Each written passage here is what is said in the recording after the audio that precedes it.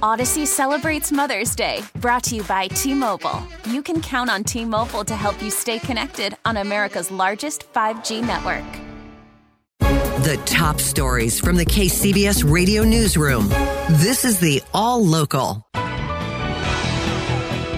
Good afternoon. I'm Rebecca Corral. Here's what's happening. Relief that it's over, but anxiety about what lies ahead. That's how one Palo Alto woman is feeling about her return home to the Bay Area after 2 weeks of CDC-imposed coronavirus quarantine. KCBS's Holly Kwan caught up with the woman as she was getting ready to leave March Air Base in Riverside County. 14 days is a long time to be without Wi-Fi or to see your kids or to cook your own food.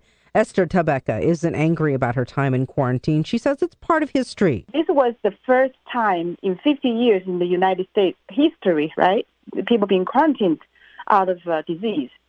So people are very nice, very accommodating, but at the same time, it was a chaos. She was with her 15-year-old daughter in her hometown of Wuhan, visiting her parents when the outbreak hit.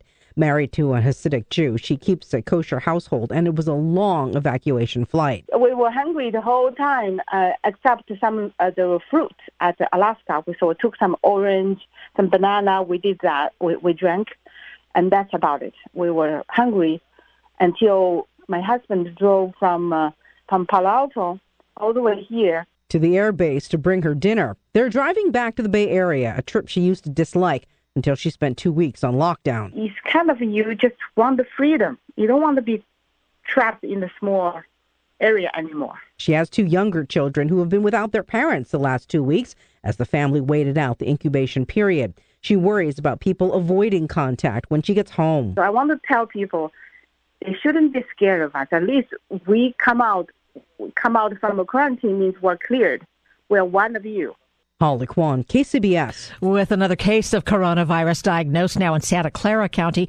That county is extending its declaration of a health emergency. KCBS reporter Doug Sovereign joins us in the news center with that part of the story. Doug? Well, Rebecca, the county declared a coronavirus emergency last week, but that was set to expire.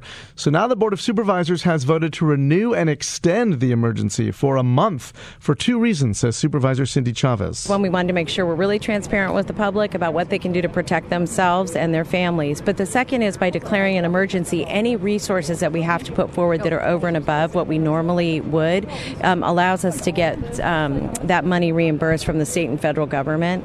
And so I want to make sure that we're ready to do that because we don't know what the long-term implications of it are going to be. Chavez tells KCBS this is largely a bureaucratic formality enabling the county to tap into state and federal funding if necessary, but it was also prompted by the revelation of a second local case.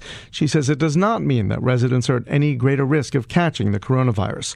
Doug Sovereign, KCBS. Thanks, Doug. 2 years after Santa Clara County changed its standards for the processing of rape test kits, officials now say they've achieved a major milestone, getting the test kit backlog down to 0. KCBS reporter Keith Manconi has more. In 2018, the county faced a backlog of 260 kits that had been used to collect forensic evidence from victims of sexual assault. Today, the backlog is 0. Santa Clara County District Attorney Jeff Rosen says they've also managed to reduce the average testing time for kits from more than 90 days to now just 16. Making those changes, he says, took a boost in staffing, but also a re-emphasis on the value of this work. In other words, this is something that's important for us to focus on and have a dedicated team doing. And I think that was a shift in our office. The county began these changes 2 years ago amid national outcry over rape test kit backlogs that critics charge reflect investigators' low priority on sexual assault cases. Now, Supervisor Cindy Chavez says her county can serve as a model. I think that Santa Clara County is going to set the trend nationally, not locally, not in our state, but nationally. In San Jose, Keith Manconi, KCBS. Subscribe to the All Local wherever you get your podcasts and stream us on your smart speaker 24/7 by saying, play KCBS Radio.